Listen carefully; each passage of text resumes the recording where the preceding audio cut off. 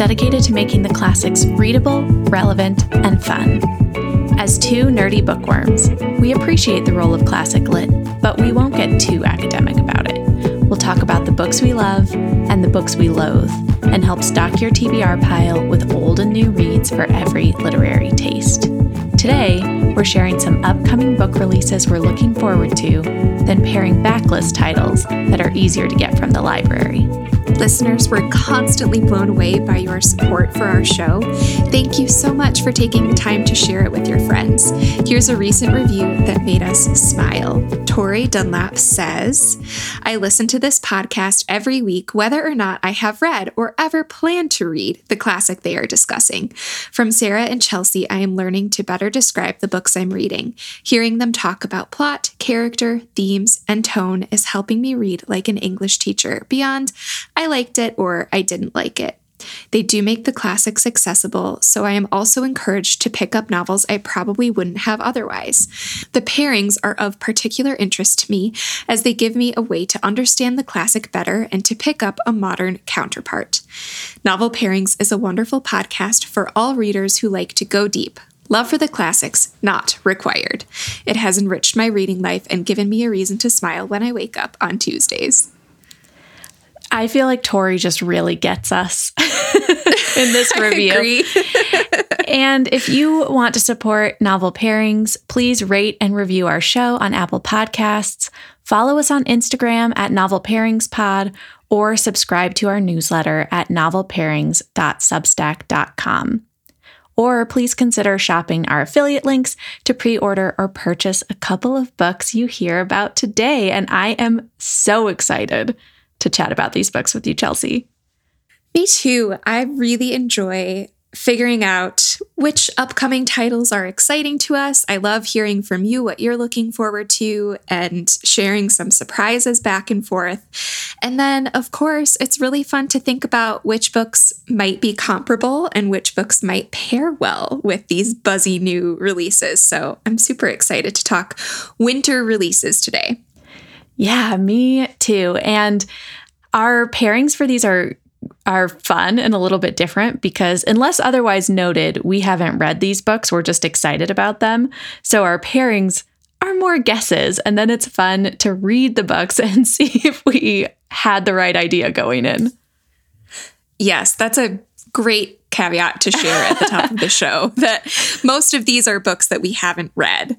The backlist pairings typically we try and recommend books that we have read and can wholeheartedly recommend. But these are our anticipated winter reads. So yeah, we reserve the right to change our minds. Totally. And I have read a few of these. I usually don't read ahead, unlike some other book bloggers and podcasters who just do a fantastic job keeping up with new releases before they're released. But for some reason, I've read a handful of January books. I think I was ready to make my best of 2020 list in mid-December. And I was like, okay, I'll just start reading 2021 books so I'm not tempted to put them on my 2020 best of list. Oh, bookworm problems. All right, Chelsea. Well, let's just dive into these. So we'll tell you a little bit about the anticipated release. We'll let you know if we have read it, but mostly this is just what we understand and why we're excited. And then we will pair them with a backlist title that sounds similar to us that we love and might be easier for you to track down in paperback or get from the library. Yes, and we use backlist quite loosely. Typically, backlist refers to books that are by an author, but that it's not the most recent one that they've published. In this case, we're just saying backlist are books that are published maybe a year ago or later, but we are pretty broad with that term. Yeah, I actually feel like backlist means something different depending on what part of the book industry you're in. Like I had a bookseller tell me that they consider backlist anything that's like 3 months old because it's not books that they're like pushing at the bookstore as the brand new releases. So yeah, I think from an author perspective, whatever your newest book is front list, even if it's 3 years old. If you're a bookseller, then like books that are 6 months old and are starting to make their way off the new release shelf and onto the regular shelves are backlist. Anyways, this is super nerdy, but kind of fun. I like to hear the behind the scenes stuff. So, all right, let's get into it. Okay, this first one is already out. It released on January 5th, and it is getting a ton of buzz. I reserved a copy from the library, so I'm excited for that hold to come in. The Push by Ashley Audrain is a psychological drama thriller. It's a page turner. Huge bidding war for the rights over the movie for this book and for the book in general, I think. And it's just getting a ton of buzz. I haven't seen it so much circulating on Bookstagram yet. I've seen it more in just like general book recommendations, lots of articles about this huge blowout book of the season. I'm really excited to read it. It's about a woman who basically thinks that her child is evil. Like, that's what it boils down to. And people don't believe her. She's questioning if it's all in her head, but she's pretty sure that her kid is really, really bad. So it's really intense. It's an examination of motherhood and family. And from what I've heard, it's just unlike anything people have ever read, and that it's worth the hype. So I'm really excited to read it. But what stood out to me is a few descriptions of this as a literary mystery. And I think that this is an emerging genre that we're going to see quite a bit of. Mysteries, thrillers that read a little bit more like literary fiction. They have some more literary elements. Maybe that means that there's really solid character development or some deeper themes. So to pair with this one, if you're waiting for The Push from the library, I highly recommend Long Bright River by Liz Moore, which I would also file under literary mysteries. It is an examination of family and opioid addiction. And it is just a solid, somewhat procedural mystery. It's really page turning. I actually really liked it on audio, but definitely has that more literary flavor to it, and is another book that I thought was totally worth the hype that it was receiving. So I'm really excited for The Push by Ashley Audrain, but in the meantime, I would recommend Long Bright River by Liz Moore. I loved Long Bright River, and I'm very excited to read The Push. It also sounds to me like maybe a Gillian Flynn type thriller. I would call Gillian Flynn's books literary thrillers. I don't think that term was really around when Gone Girl was at its height, but using thriller conventions to offer commentary on women's lives is like right in the Gillian Flynn playbook, and I love that.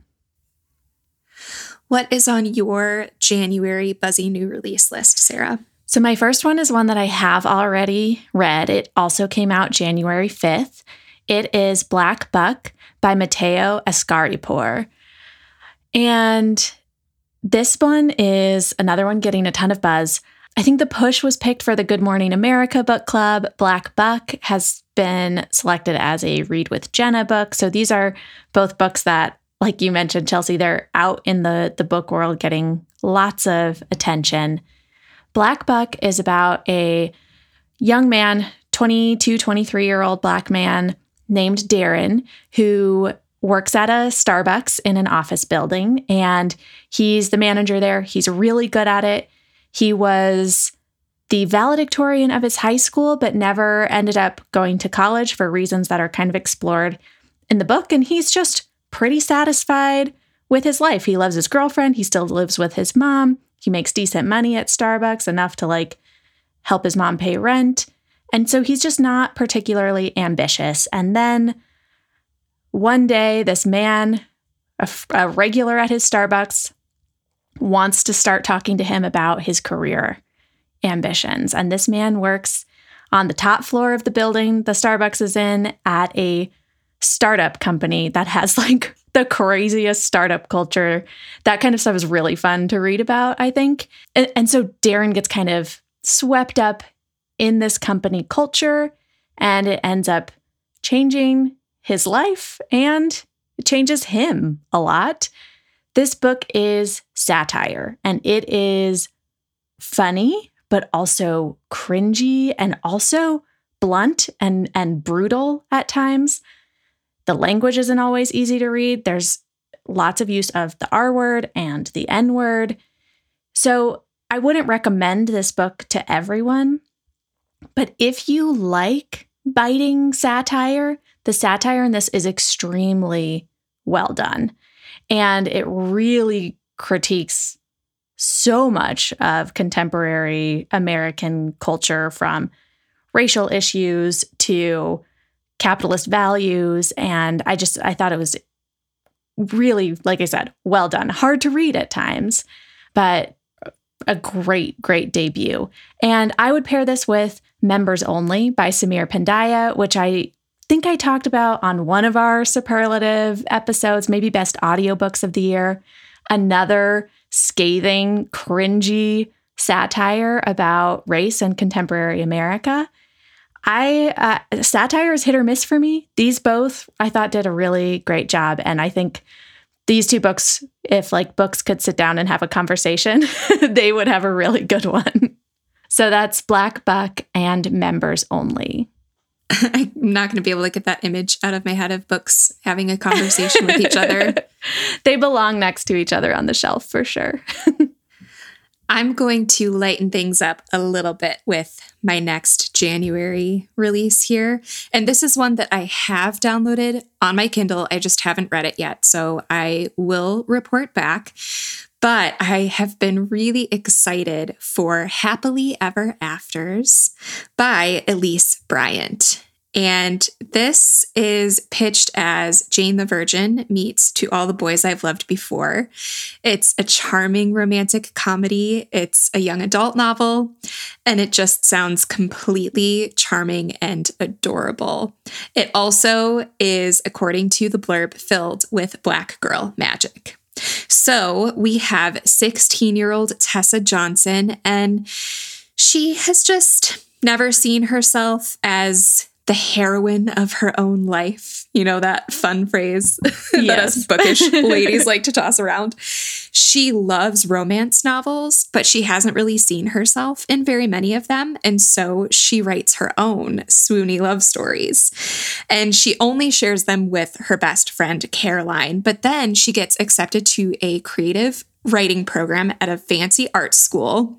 And she finally decides, I'm going to let my writing be seen by the world. But she goes to her first workshop and she just, boom, hits writer's block. Her words are gone. And her friend Caroline says, well, you know, you've never really been in love before, so maybe you need some real life experience in order to inform your writing and get your mojo back.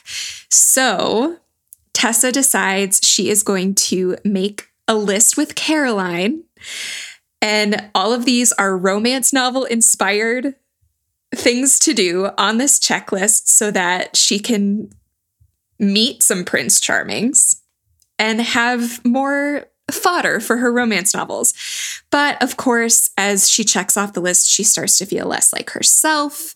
She runs the risk of ruining some really great relationships that she has. And it just sounds completely adorable. And Netflix needs to get this and turn it into a cute rom-com movie ASAP. It sounds so cute. So that is Happily Ever Afters by Elise Bryant.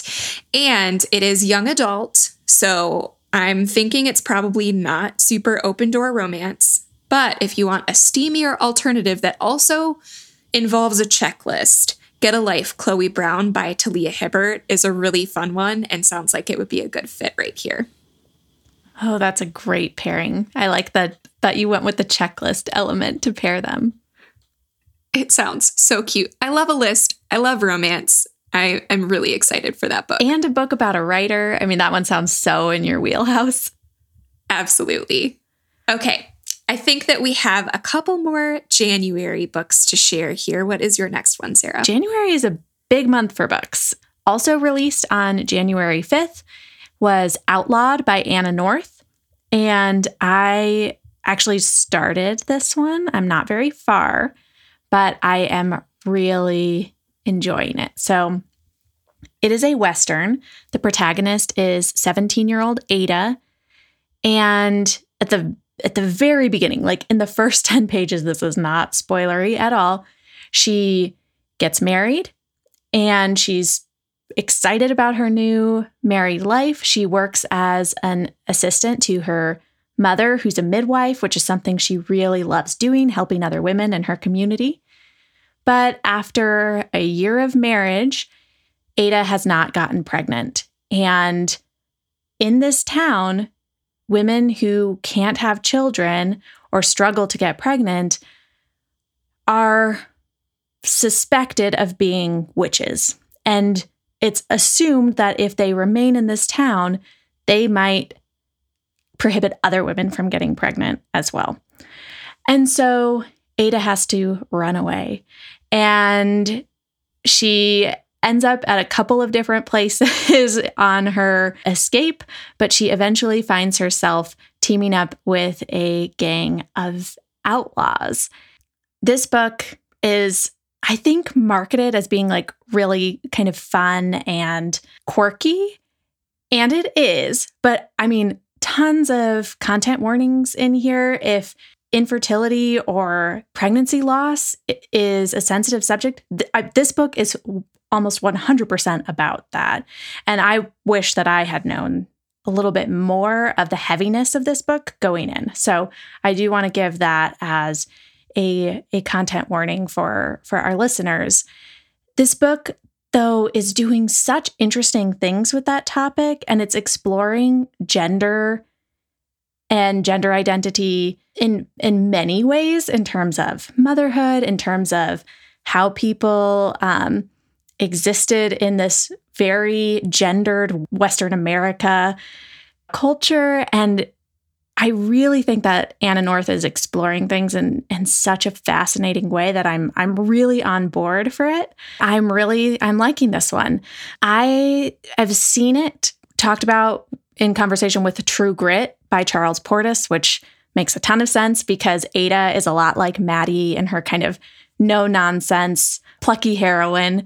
But I also think I would pair it with Days Without End by Sebastian Barry, which is another Western that explores queer relationships and gender through the tropes of Western novels.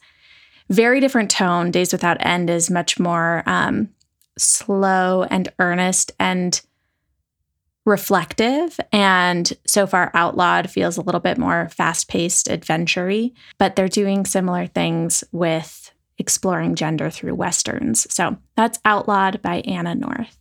That sounds really good. I'm putting that one on my list now. And the next one on your list, I'm also really excited about. So please continue. Okay. This is another one I've read. So I read The House on Vesper Sands by Parayak O'Donnell. It came out January 12th, so it's out as of this episode dropping. And I love weird Victorian stuff. And that's basically what this book is. It is a mystery.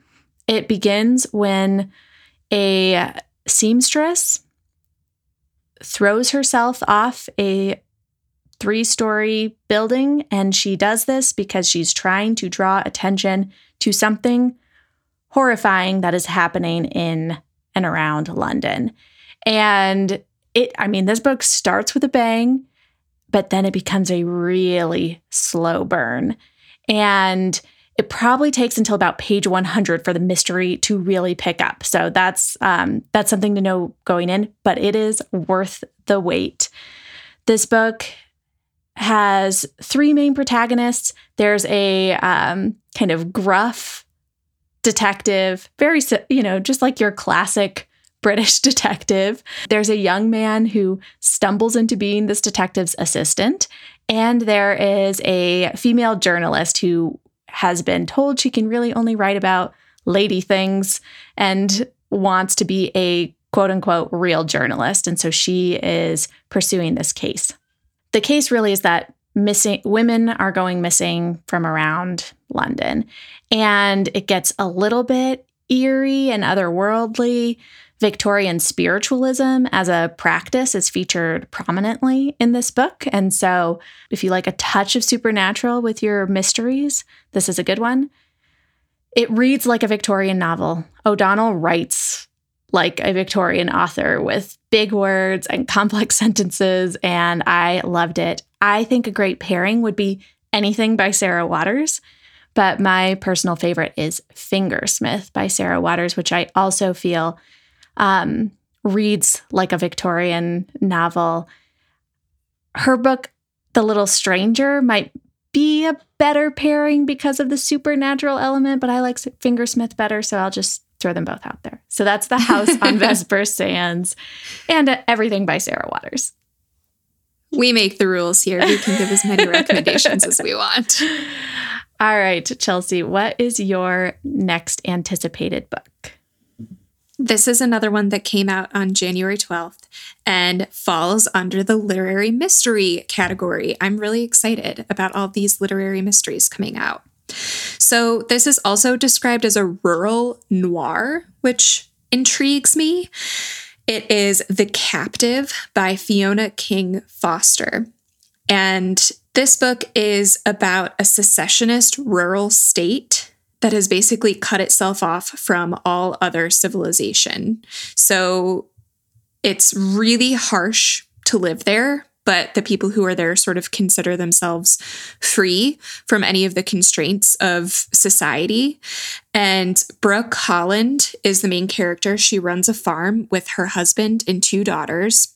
They barely harvest enough to feed themselves, and it's just a really hard life, but Brooke is really happy with the peace that she's found in this community.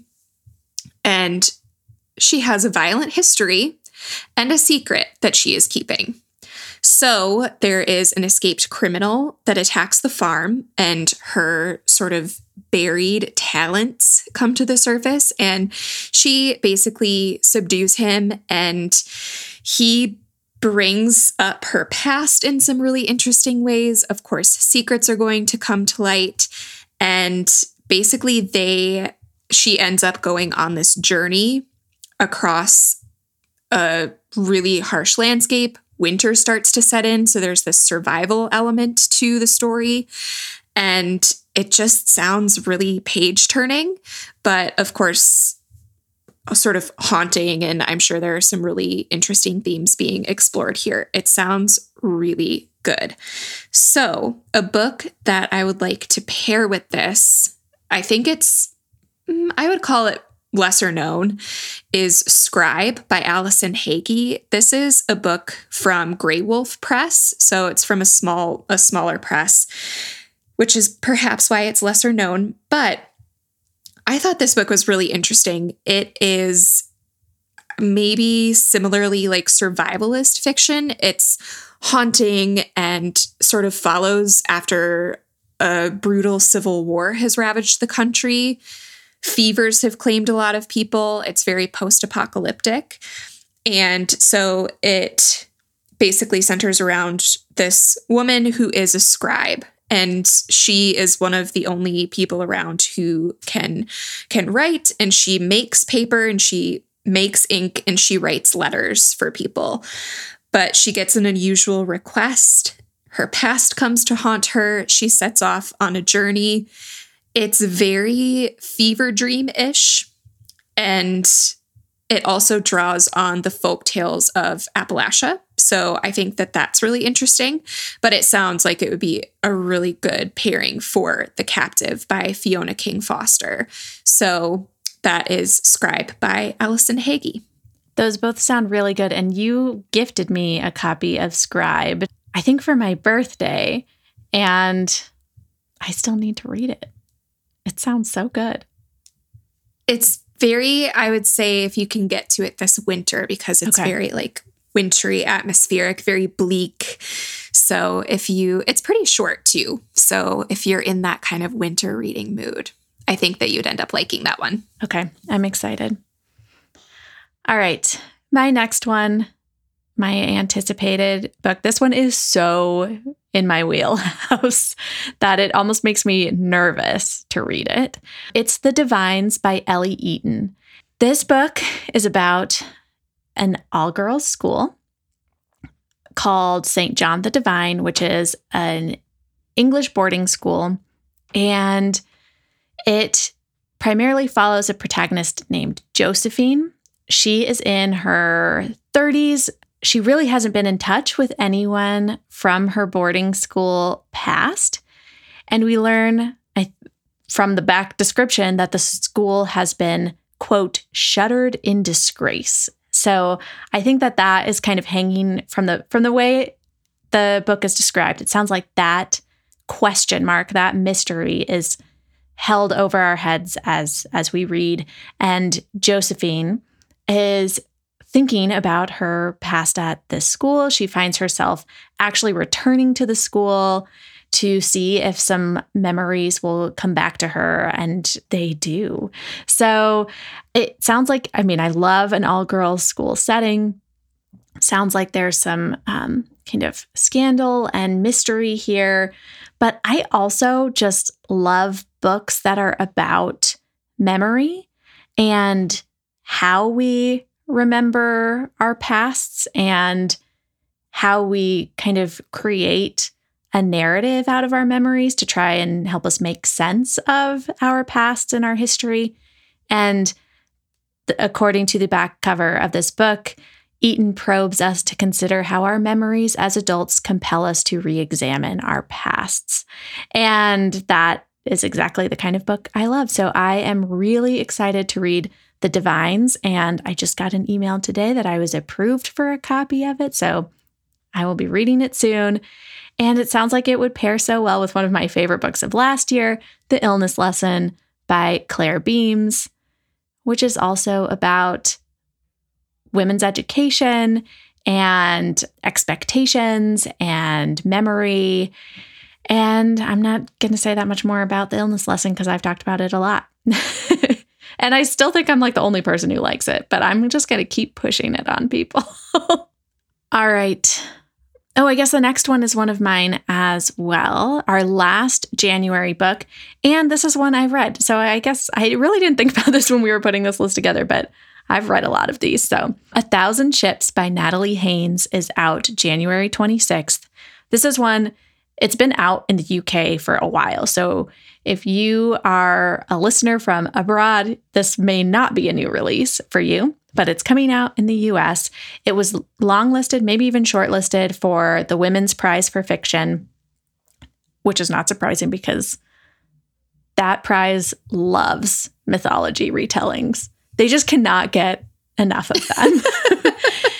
And I feel the same. So 1,000 Ships is a retelling of the Iliad. It takes place really, I guess, in the last year of the Trojan War, towards the end of the Trojan War. And it's told through the perspective of women and all women. And so there are some chapters from the perspective of some of the Trojan royalty who is now going to be sent back with the Greek army as slaves and concubines. There are perspectives from the goddesses who instigated this war. There are perspectives from well-known figures like Penelope, Odysseus's wife.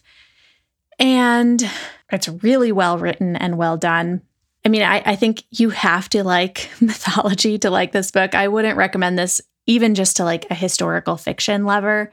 I think that having like the mythological context was pretty key, even though she gives you a character list in the beginning. She's riffing on a lot of our ideas and concepts about myth and what it means to be a hero. And so, yeah, I thought it was really well done. I would pair it with The Silence of the Girls, except 1,000 Ships is basically what I wanted The Silence of the Girls to be. So if you read that and you, like me, were disappointed because too many of the chapters were from Achilles' perspective, and the book is called The Silence of the Girls, you might like 1,000 Ships. I would also pair it with one of my favorite books from growing up, which is Troy by Adele Duras, I think. I loved that book. I love that book. It's YA, right? It was in the YA section of my library when I read it, but I was maybe a little too young for it, and I felt like I shouldn't be reading it. Which is probably... Because it's pretty gory and sexy. Yes, absolutely. I loved that book. I think that was one of the first books that got me interested in probably mythology in general, but definitely myth retellings. And A Thousand Ships feels like a more grown-up literary version of Troy. But that makes me actually want to reread that book. I think I might have to go down to my mom's and grab it off her shelves. That sounds like a fun, cozy winter project. Snow day reading. Yes. All right. What is your first anticipated February release? The Removed by Brandon Hobson comes out on February 2nd, and I'm really excited about it. This is a book that combines Cherokee myth and history with a complicated family story. So Brandon Hobson is a National Book Award finalist. I think he's a really great writer, but I don't think he has gotten as much of the attention as he deserves quite yet. I hope he does with this book. I'm really looking forward to reading it. It is 15 years since this family's teenage son, Ray Ray, was killed in a police shooting. And his family has basically just been paused in grief. It's almost like time has stopped. And the mother is struggling with the onset of her husband's Alzheimer's. Sonia is their grown daughter, and she is extremely introverted, but every now and then she gets obsessed with a romantic pursuit. And their son, Edgar, left home and has been addicted to drugs. So this family is struggling on all fronts. But they have an annual bonfire, which is an occasion to mark both the Cherokee National Holiday and Ray Ray's death. And this brings the family together and gives them an opportunity to speak openly about what they're going through. But there are other complications. There are some mysterious things that happen that sort of bridge the gap between living and dead, which involves a lot of Cherokee folklore and spirituality. And it just sounds really, really powerful and incredible. So that's The Removed by Brandon Hobson. I read his book, Where the Dead Sit Talking, a couple of years ago. Really liked it. Similarly deals with a complicated family. Actually, the main character in Where the Dead Sit Talking is a teenage boy who goes into foster care because of his mother's struggle with addiction. And it's Brandon Hobson is Cherokee himself. These are own voices stories. I also think that The Removed sounds like it would pair well with Love Medicine, because it's this group of people, family members, who are coming together because of a death. So I think that any of those books would pair well, but I would encourage people to pick up Where the Dead Sit Talking, which is Brandon Hobson's, I believe, his debut novel. Also out February 2nd is My Year Abroad by Chang-Rae Lee. And he's very well regarded in the literary world, and he's an author that I have not yet read. And so I am really excited for this one. It's about a young man named Tiller, who is an American college student, not a particularly ambitious one. And then he meets a man named Pong Lu, who is a Chinese-American entrepreneur who kind of takes Tiller under his wing, and they spend a year abroad. I mean, the book is called My Year Abroad. They spend a year traveling through Asia, and Tiller kind of learning from Pong Lu, but also forming maybe a complicated relationship. And the book is about Tiller processing that year. And I think it's got dual timelines. So we see it happening in real time, and then Tiller's reflection on it. It sounds just really interesting. I mean, it's not a campus novel, but it still has that kind of young adult trying to figure out their way in the world sort of protagonist. I have heard great things about all of Lee's books, and I hope to read On Such a Full Sea, which is one of his others, this month before this new one is released.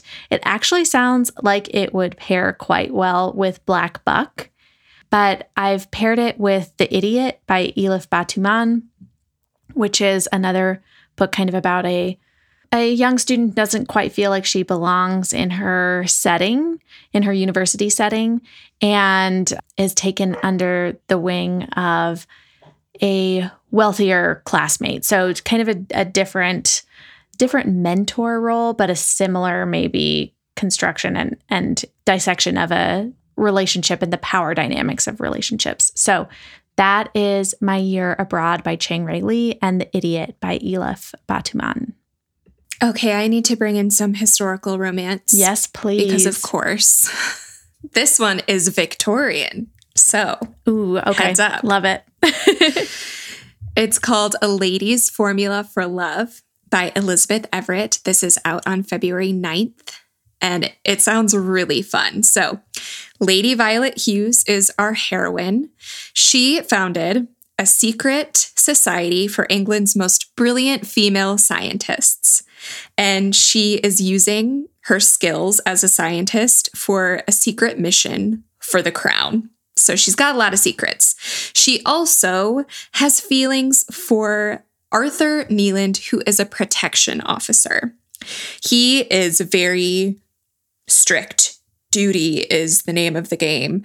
But the more that he spends time with Violet and her secret society, the more he sort of loosens up a little bit.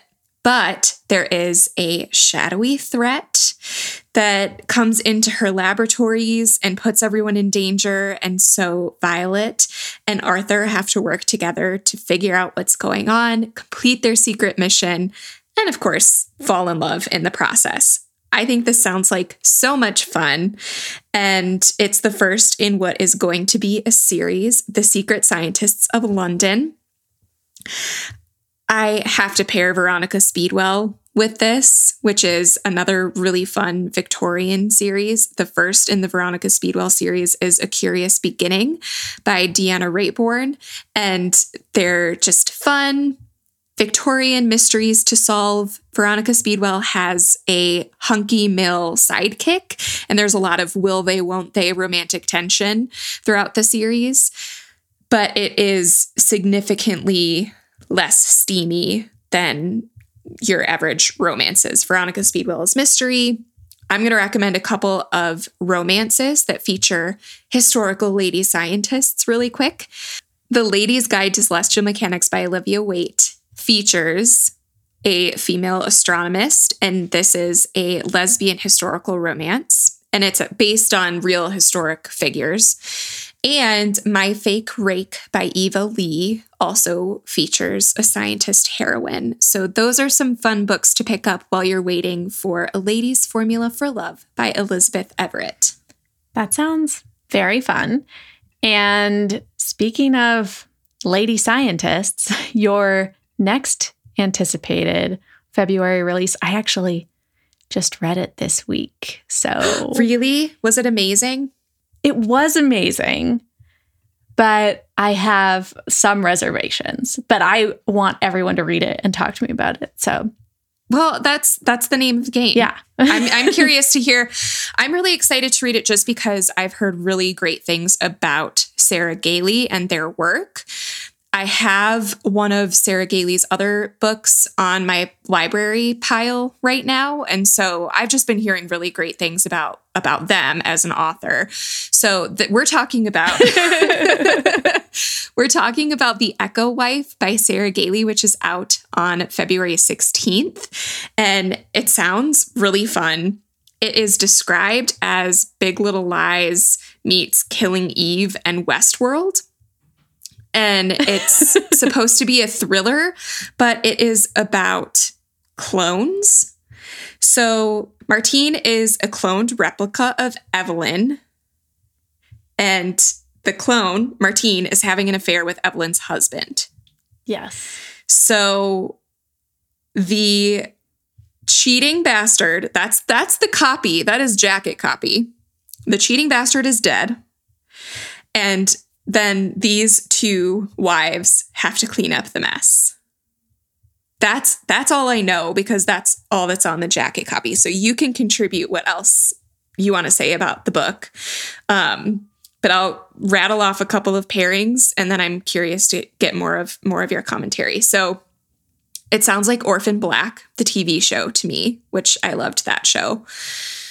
Never Let Me Go by Kazuo Ishiguro would be like the literary side of things. And I think that Sarah Gailey has a sense of humor, so Big Little Lies feels like an appropriate pairing here as well. Not just because that's on the jacket copy, but what else would you say about The Echo Wife?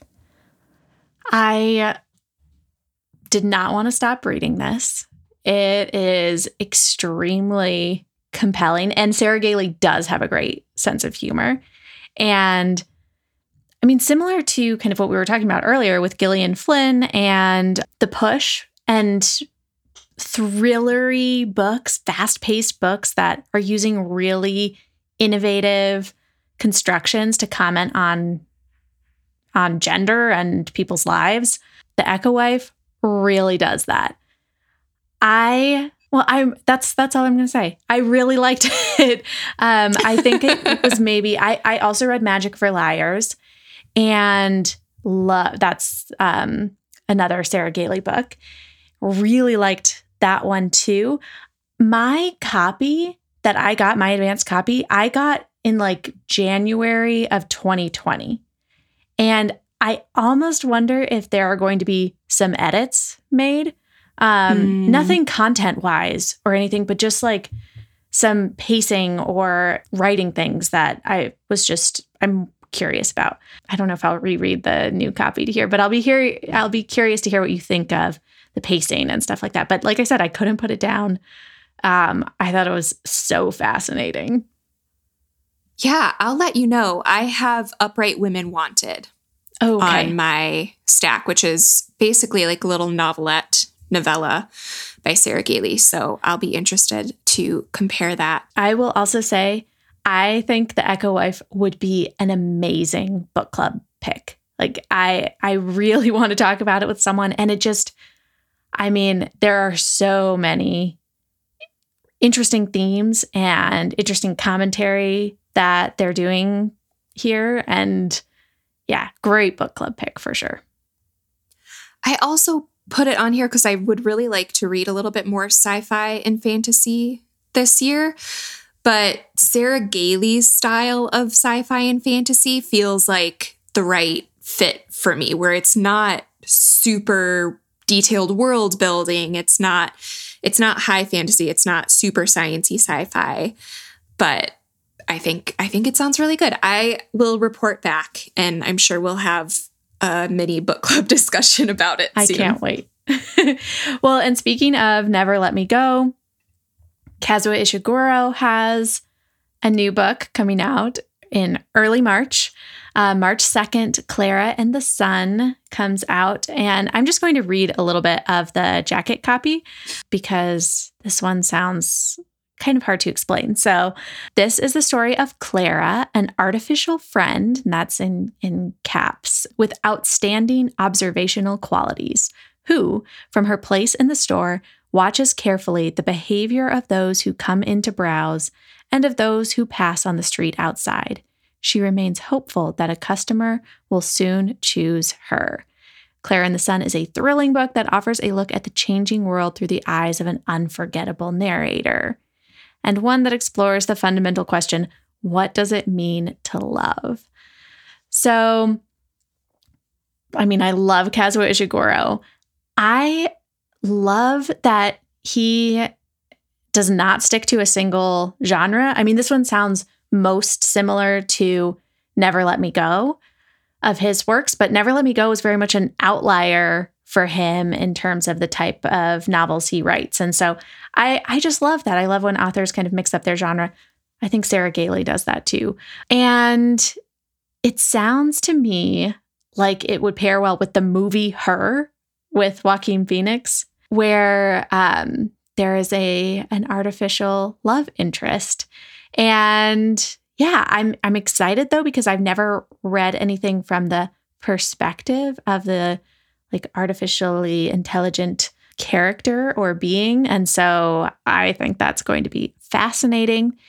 This also reminded me of another book I haven't read yet, but Ian McEwan's Machines Like Me, which is also about artificial intelligence and artificial humans. And I just kind of love that these two British literary giants, Kazuo Ishiguro and Ian McEwan, who tend to write a lot of realistic fiction, are stepping into this literary sci-fi realm to kind of comment on where we are headed as a society. So that is Clara and the Sun by Kazuo Ishiguro. That's going to be a big release. Yes, I know. This is one of the biggest of the year. And this is the first book he's released since he won the Nobel. So I don't know. It's like a lot of pressure.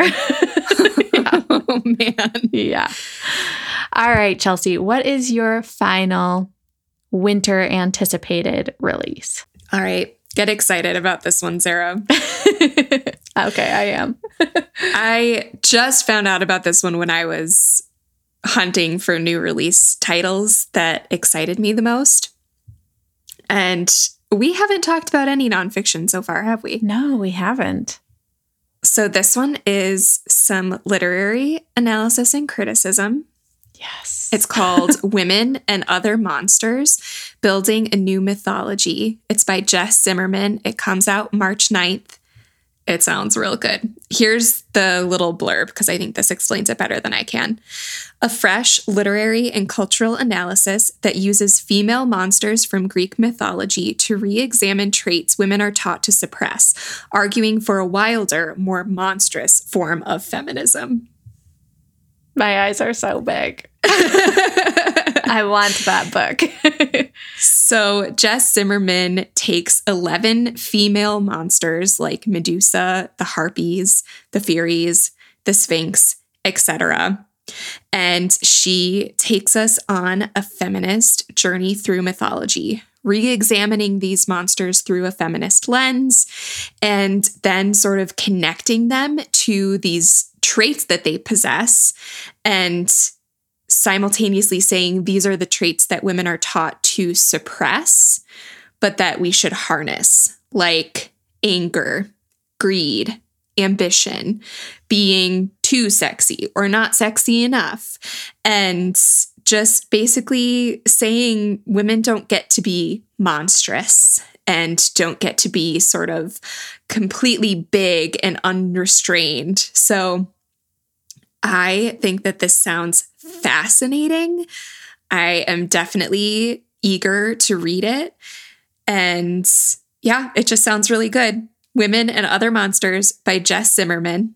And I suspect that this one might pair well with The Bloody Chamber by Angela Carter, which we will be discussing on the podcast. So consider that a bonus pairing in advance.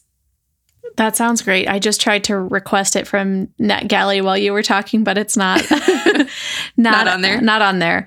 When I taught women in lit, one thing that we would do at the start of every year was read some myths and fairy tales to talk about female archetypes in literature. And I love this like kind of reverse look through the realm of monsters. Maybe we'll have to do some sort of women archetypes class when we start doing classes, Chelsea. That would be really fun. All right, Chelsea, before we wrap up and say goodbye, I am so curious to know, what are you reading right now? Right this minute, I am about 3/4 of the way through There Is Confusion by Jessie Redmond Faucette, and it's really good. I'm super excited to talk about it with you soon, and that discussion episode will air on February 2nd. So I'm in the middle of that. I am also listening to a couple of different books, but one of them I might want to pair with There Is Confusion, so I'm going to keep it a secret for now. Oh, that's exciting. What are you reading? Well, as I mentioned, I am reading Outlawed by Anna North, and then I am also listening to Anna K by Jenny Lee, which is the YA elite Manhattan rich kid retelling of Anna Karenina. It is so freaking good. I'm almost done. I think I have like 2 hours left on audio. Obviously, I know there are going to be some disastrous twists, although I think there's a sequel, so she might be extending things into a second book. But I'm ready to call this one of the best retellings of classics I've ever read. Ooh. It is so good. The way she transfers like the characteristics of all of these Russian aristocrats from the classic into rich teens behaving badly is so perfect. I mean, it's so good. You have to read it. I'm going to see if I can get it on audio from my library since you're liking the audiobook. Yeah, the audiobook is great. Listeners, we would love to know what you're currently reading, or if you pick up any of the books that we mentioned today, follow us at Novel Pairings Pod on Instagram and tag us in your reviews or in your Instagram stories to let us know. You can also send us a note via email to novelpairingspod@gmail.com if you have questions, suggestions, anything else that you want to share with us. And of course, a big way to support the show is by sharing a recent episode with a friend or on social media. Those word of mouth suggestions really are the best way to spread bookish enthusiasm. Thanks again for all of your reviews on Apple Podcasts, and keep those coming. They really make our day. Thank you to Michelle Timmons for her assistance, and to Miles Eichner and Mark Anderson for our theme music. We'll be back next week with an episode on 84 Charing Cross Road by Helene Hanff. Until then, we declare, after all, there is no enjoyment like reading. How much sooner one tires of anything than of a book.